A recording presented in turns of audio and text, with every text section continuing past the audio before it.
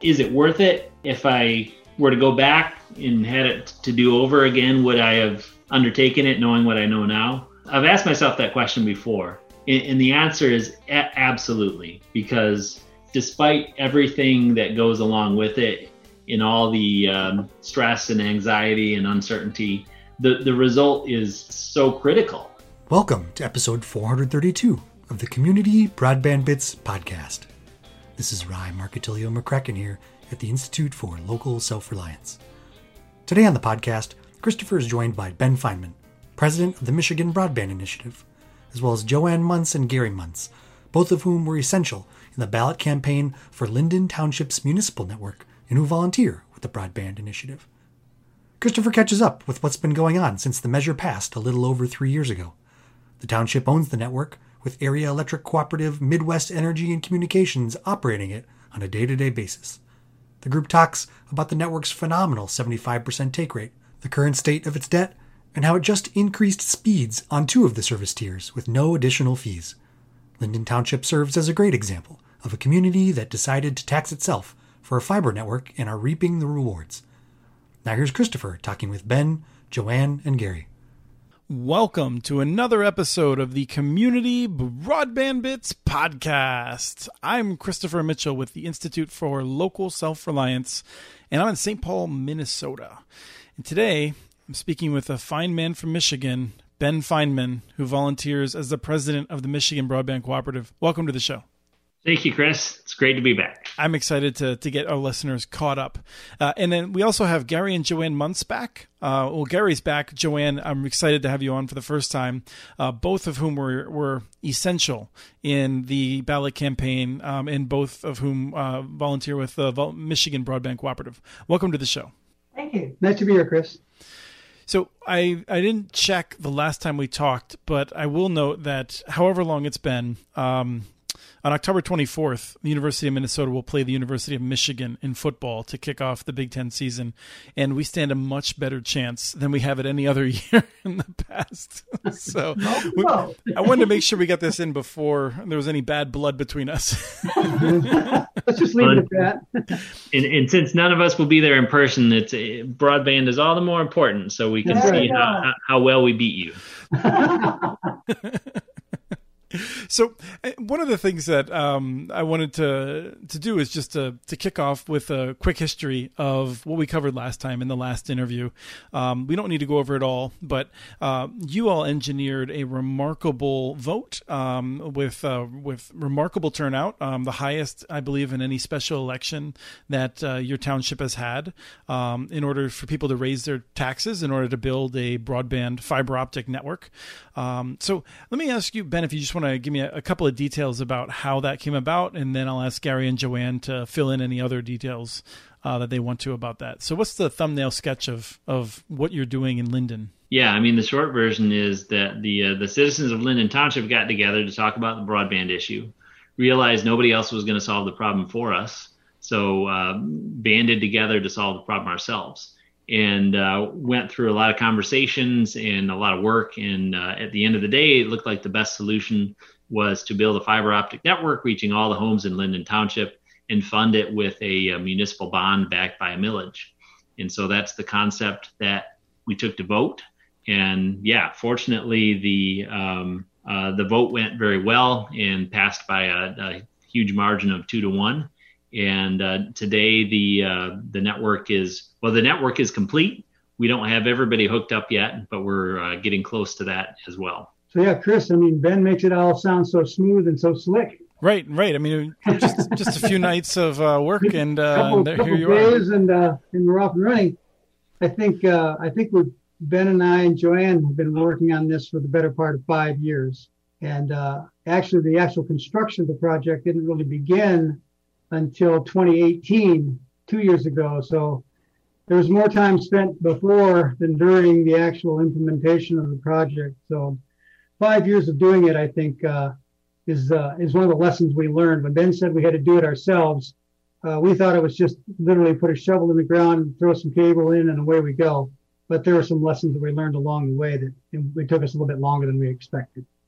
And just getting to the point of bringing this to the residents of the township, the group that Gary and Ben had been involved in was a Western Washtenaw focused thing, and they had approached the state legislature to see what kind of help would come there, various cable providers, and so the realization that no one was going to do this but ourselves came after going down all the obvious avenues first to see, why should citizens have to do this themselves? But no, they do.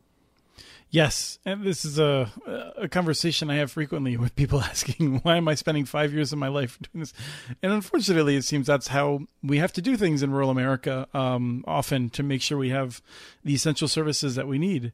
Now, it's you're talking about a 36 square mile area. The network was forecast to cost about $7 million. How many people are we talking about in this area? Well, there's lots of numbers we could throw around. Linden Township probably has a population of around 3,000 people, I would think. We have about 1,200 households in Linden Township, roughly. And of those 1,200 households, we have 900 subscribers to our broadband network. So you have a higher subscription rate than you had support rate for the vote, which is what you really want to see fundamentally. It sounds like people are... That's absolutely true. Yes, it's true. And it's a much higher rate than the target break-even rate that we had crossed our fingers and hoped for after the vote. So it's really fabulous. Well, and that's one of the questions that I had, because I'm curious how the business model really works, in that you knew you had to raise a certain amount of money from the millage, from the tax increase. Where does the extra money go, to the extent that there is any? Because as you have more subscribers than expected, does that mean that you require less of a tax contribution than you might have otherwise, or how does that work out? So municipal finance is a tricky thing. And the obvious thing to do, and so the project is running under budget, and we're confident that we're going to complete the project, not only within the allocated amount, but with a little bit left over. And so the obvious thing to do would just be to give it back, basically, and use it to pay down the bond early. Unfortunately, nothing in life is easy, and it's not clear that we're able to do just that. But the goal is to put it back toward the benefit of the township and the residents of the township. We think there are some avenues to explore to reduce the remaining tax liability for everybody.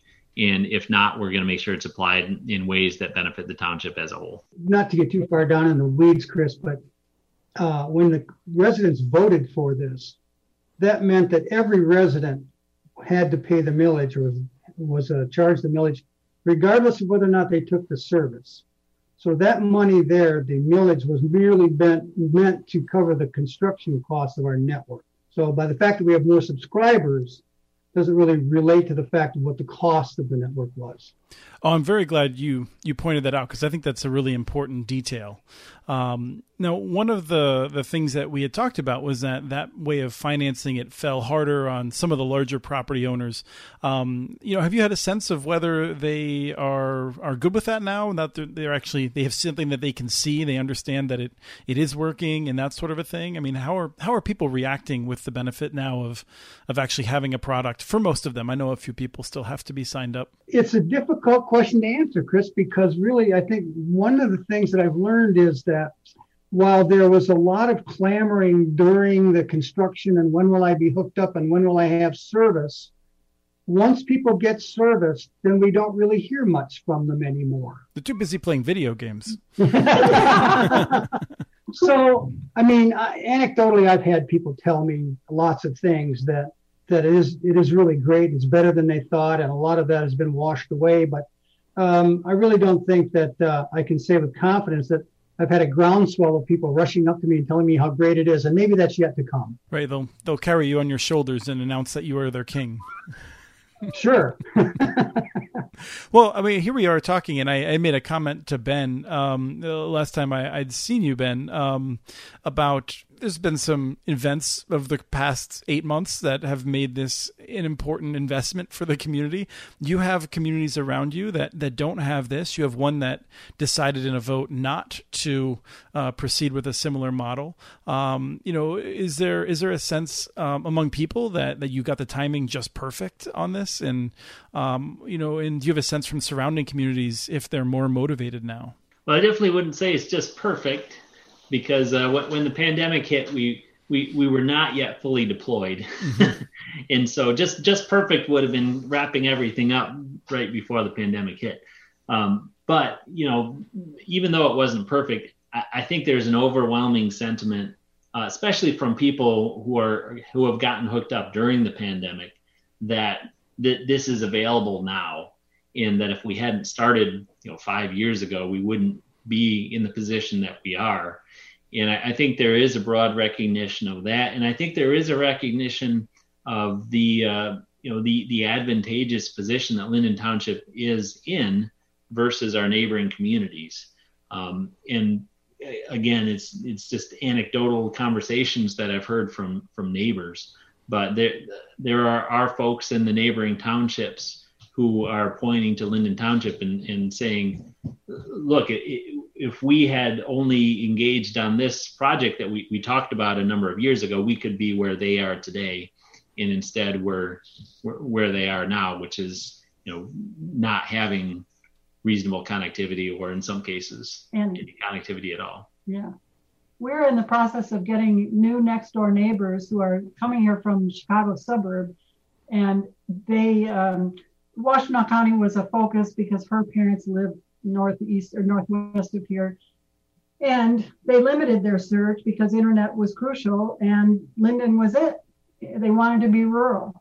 So, that's one anecdote, but we've heard others, people making their decisions based on the availability of good quality internet.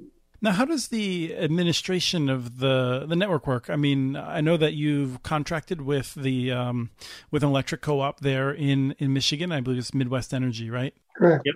Now, if there's an issue of ironing it out, does the Linden Township have a person who is monitoring things? I mean, is there actually any staff that works for the network that you've built directly? There is no staff from the township that works on the project. Basically, we have volunteers that oversee the implementation of the network. And now as we move from implementation to operation, we now have a group of volunteers that is sort of an oversight committee that oversees the network. But really the day-to-day operations of the network is MEC. They're the operator. Linden is the owner. The oversight committee is just in place to make sure that things are running smoothly, contractual obligations are being met. If there's any complaints that need to be fielded by that group, they would.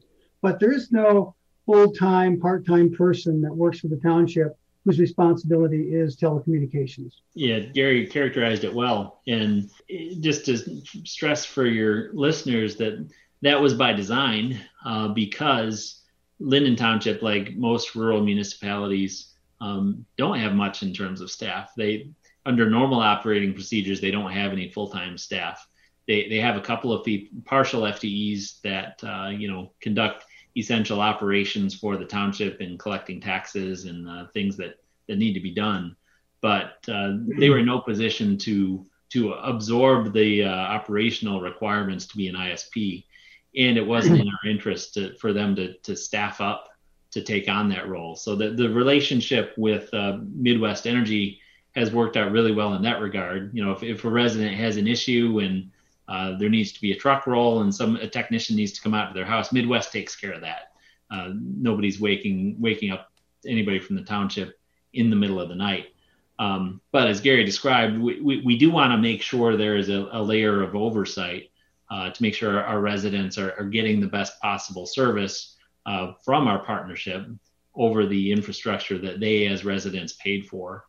And so the oversight committee and the volunteers that serve on that are filling that role. And the word ombudsman has been thrown around as a characterization of what that role is. And I had to look that up, but it seems like it's a fair way to describe what they're doing. So, Gary, what did you and Joanne do to be last on the list? Yeah.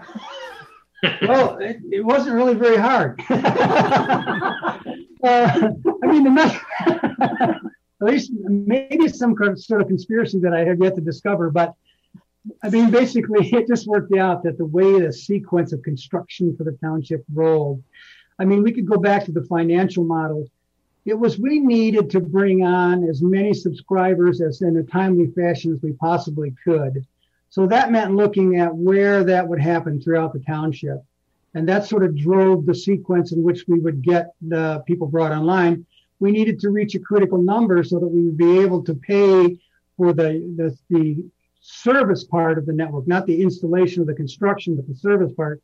And the service part is paid for from subscriptions by residents. So Joanne and I live in a part of the township that's not quite as heavily populated as other parts. And that rolled along with, I guess, the fact that some people didn't want us to have internet. I don't know. They put us last on the list. Gary complains too much. We like to keep him quiet out there. It sounds like it's working. Yeah.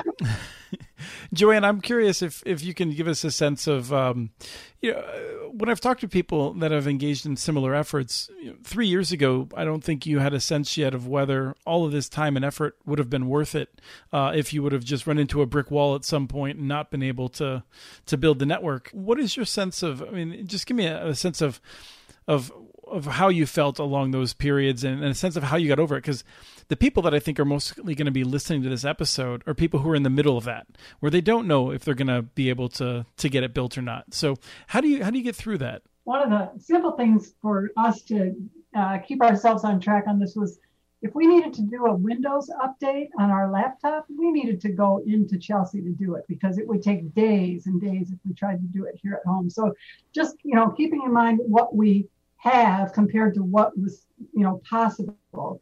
I think for me, because I wasn't involved in the implementation committee activities, just hearing from Gary along the way of the numerous hurdles that the committee ran into, during the time of trying to just get the conduit laid. It's a good thing we didn't know about some of those. It's a good thing we didn't know about rattlesnake, habitat that was protected and God knows what. Oh yeah, the road commission wanted us to survey the township. Yeah, right, us. Before they would let us do what they let Verizon or anybody else just go ahead and do. So, am I saying more than I should? Anywho. So I mean, I just heard this from another guest on another show recently. Is that that naivete can be helpful to make sure that you don't abandon. But at the same time, when you look at that amazing connection coming from Ben's computer, it seems like it's all worth it. Oh, cool! No, that's so great.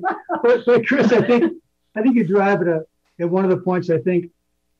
Where we are now, I would say a great deal of, or some of what we're doing is looking back now. We're looking at what we've done. For a long time, we were looking forward to what we had to do.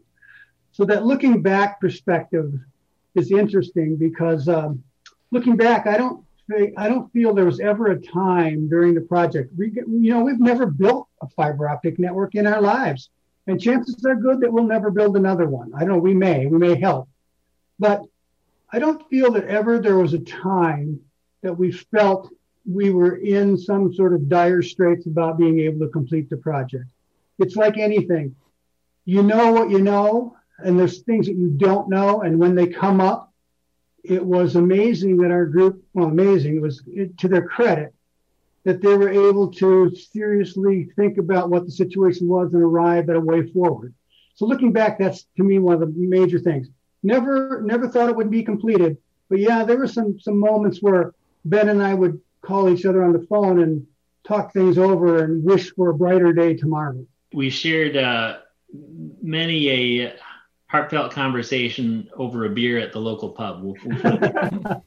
But no, to add on to your question, Chris, is it worth it? If I were to go back and had it to do over again, would I have undertaken it knowing what I know now? I've asked myself that question before, and the answer is absolutely, because despite everything that goes along with it, in all the stress and anxiety and uncertainty, the result is so critical. And especially with the pandemic, I have a 9-year-old daughter, and we had to make the decision of what to do for her schooling this year. Well, I'm grateful every day that we have the broadband, because if we didn't, we would be in a much more difficult situation with virtual schooling. And that's, part of what drives us to continue to try to help other communities do what we've done.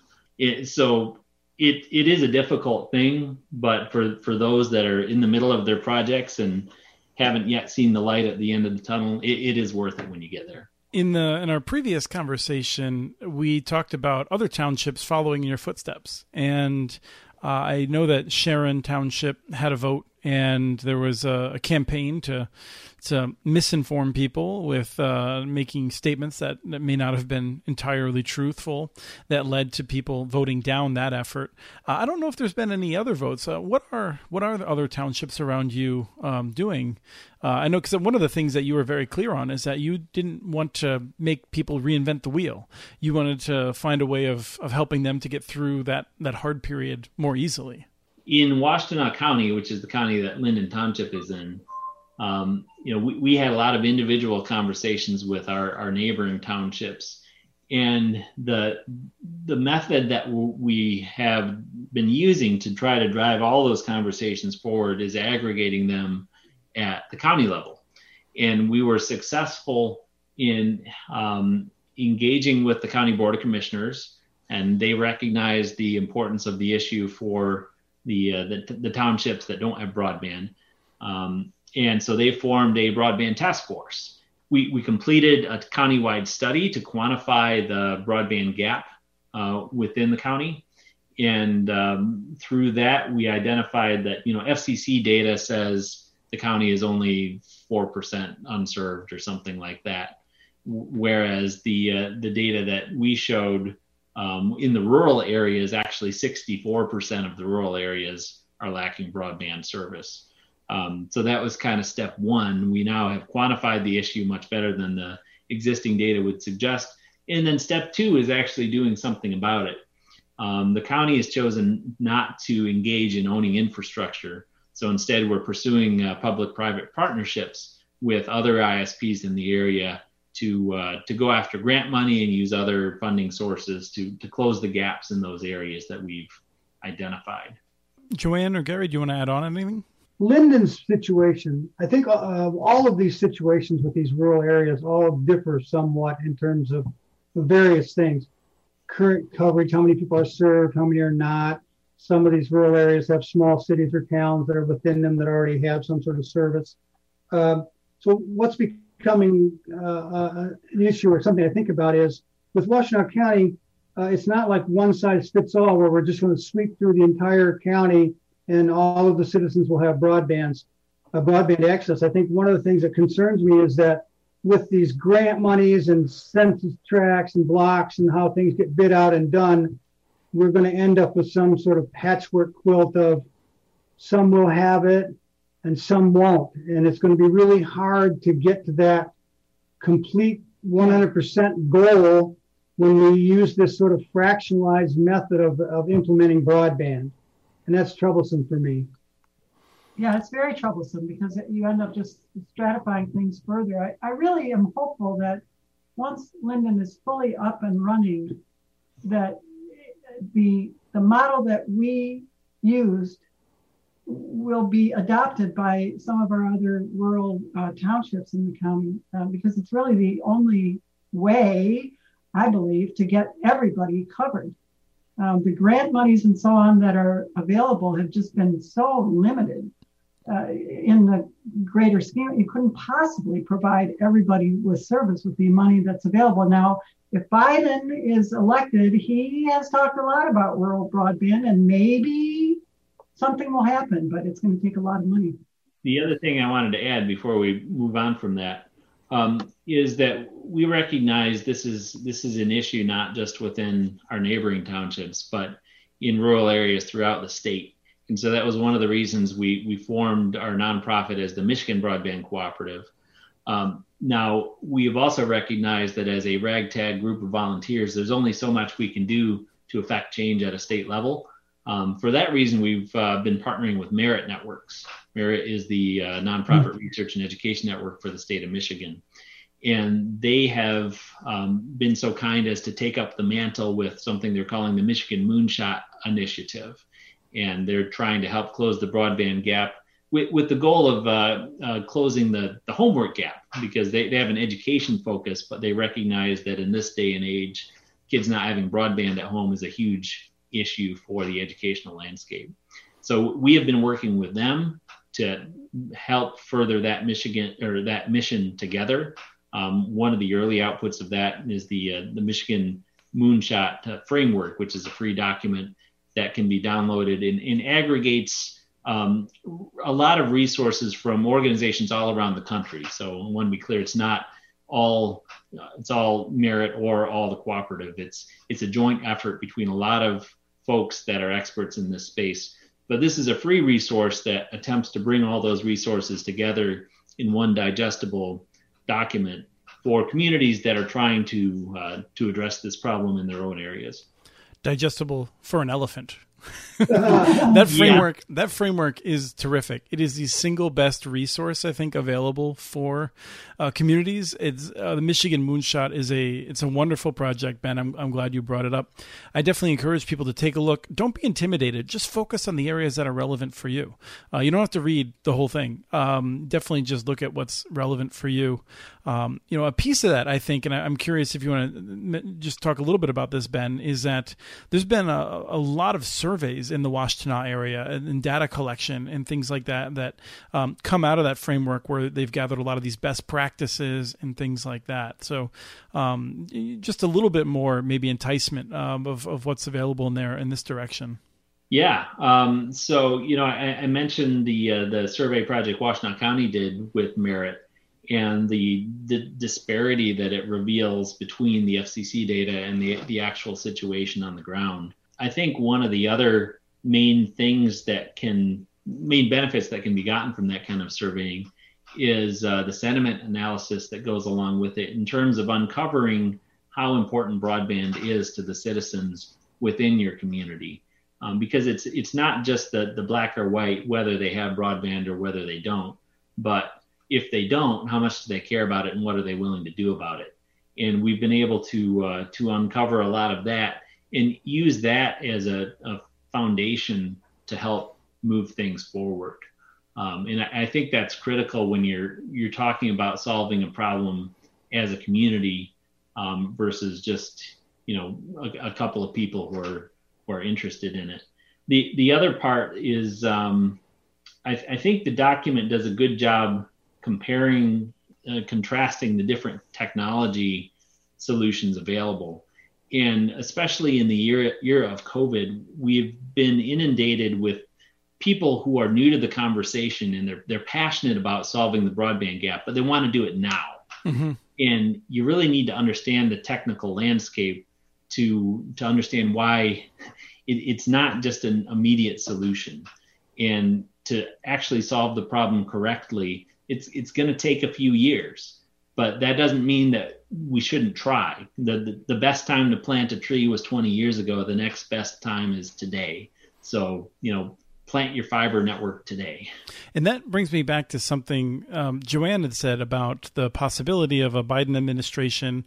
Democrats in Congress have talked a lot about, and they've passed bills that show what they would like to do in terms of getting broadband out. I sometimes feel like people feel like that's the solution. And the thing is that money has to go somewhere, right? It's not like it's just going to magically come out of DC as dollars and then show up in your community as fiber. You need to have a local plan of how to make use of it. I think this whole discussion, what Ben said and what you point out, Chris, is that, I look back when we started this, we were engaged we started this 5 years ago. And at that time, I can remember having a conversation with myself about, is this something we really need? I mean, how are we going to do this? What's going to happen? And even though I had all those questions, I still felt I had that thing inside of me saying, we need to take this on now. And I think that goes back to Ben's point. people expect immediate results trying to solve this problem today. That's just not going to happen. But I can tell you it's also not going to happen unless you start doing something now. Yeah, as you pointed out, Chris, without fail, the grant opportunities that we've seen come out favor shovel-ready projects. So if you see a grant announcement and that's when you start working on your project, it's already too late. Mm-hmm. You need to start working on your project now so that your project is ready to go when that next grant opportunity comes. Right? Now, last question, Joanne. You're a few weeks away from having your ultra-fast connection. Aside from having a well-patched Windows machine, what else are you looking forward to doing? We still have problems with having enough bandwidth to, watch a movie if we decide we want to do that. So little things like that, and just having things happen faster than I can think of making them happen. I mean, that's how it feels in my mind. That we're working. We have what's our speed? 1.4 megabits per second. You can't use the word speed, So I mean, this is just going to be. So Chris, we're like these. I don't know what we have. Some cell service. We have a little bit of DSL. At any given time, either or both of them may or may not be working. They seem to know they're slightly psychic, and that if I have something really critical to do, neither of them will work.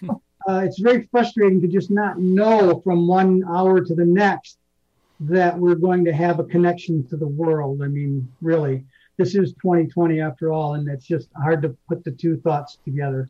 That's right. It reminds me of a study that asked people if they would rather have a commute that they knew was going to be 45 minutes no matter what, or a commute in which sometimes it would be 30 minutes and sometimes it would be 60 minutes. They'd take 40. They'll take that longer commute every time because it's the certainty. Yeah. Absolutely. Yeah. Well, is there anything else that you want to make sure that we share with folks regarding this Linden Township approach, the Michigan Broadband Cooperative, or have we covered it all pretty well? I'll throw out as an enticement the service levels that we've ended up with, which, by the way, during our feasibility study, we estimated the service levels and the price points. And when we went to market, we hit those levels almost exactly. In just this month, we actually announced service level increases for our bottom two tiers of service with no price increases. And so the service levels now are starting at $35 a month for 50 megabits of service, $45 a month for 250 megabit service, and $70 a month for gigabit service. No data caps, symmetric service. Well, I think that then we can all agree that I deserve to get a big football victory because you guys have those wonderful rates. Well, I think we know it's a well-known fact that Michigan has a incredibly long and esteemed football history that I think we should also recognize. But we do like PJ too, though. We do like PJ. After all, yes, yep. Where did he start? Wasn't he from Central? Michigan? Yeah. Yep. Okay. Well, that's great. I really appreciate the opportunity to talk. And I just have to say that I think that you all are an inspiration for many other communities. I really appreciate the hard work you've done. You make it sound like fun. But even if you aren't carried around like the kings that you are, kings and queens, we are big fans of the work that you've done and hope that it allows other communities around you to benefit as well. So thank you all. Thank you. And thank you, Chris, for putting all this together. And I got to tell you that we leaned on you a lot during all of this, and we appreciate everything you've helped us with. That's why I'm here. Good. That worked out. That was Christopher talking with Ben Feynman, Joanne Muntz, and Gary Muntz. We have transcripts for this and other podcasts available at muninetworks.org/broadbandbits. Email us at podcast@muninetworks.org with your ideas for the show. Follow Chris on Twitter. His handle is @CommunityNets. Follow muninetworks.org stories on Twitter. The handle is @muninetworks. Subscribe to this and other podcasts from ILSR, including Building Local Power, Local Energy Rules, and the Composting for Community podcast. You can access them anywhere you get your podcasts. You can catch the latest important research from all of our initiatives if you subscribe to our monthly newsletter at ilsr.org. While you're there, please take a moment to donate. Your support in any amount keeps us going. Thank you to Arnie Huseby for the song Warm Duck Shuffle, licensed through Creative Commons. This was episode 432 of the Community Broadband Bits podcast. Thanks for listening.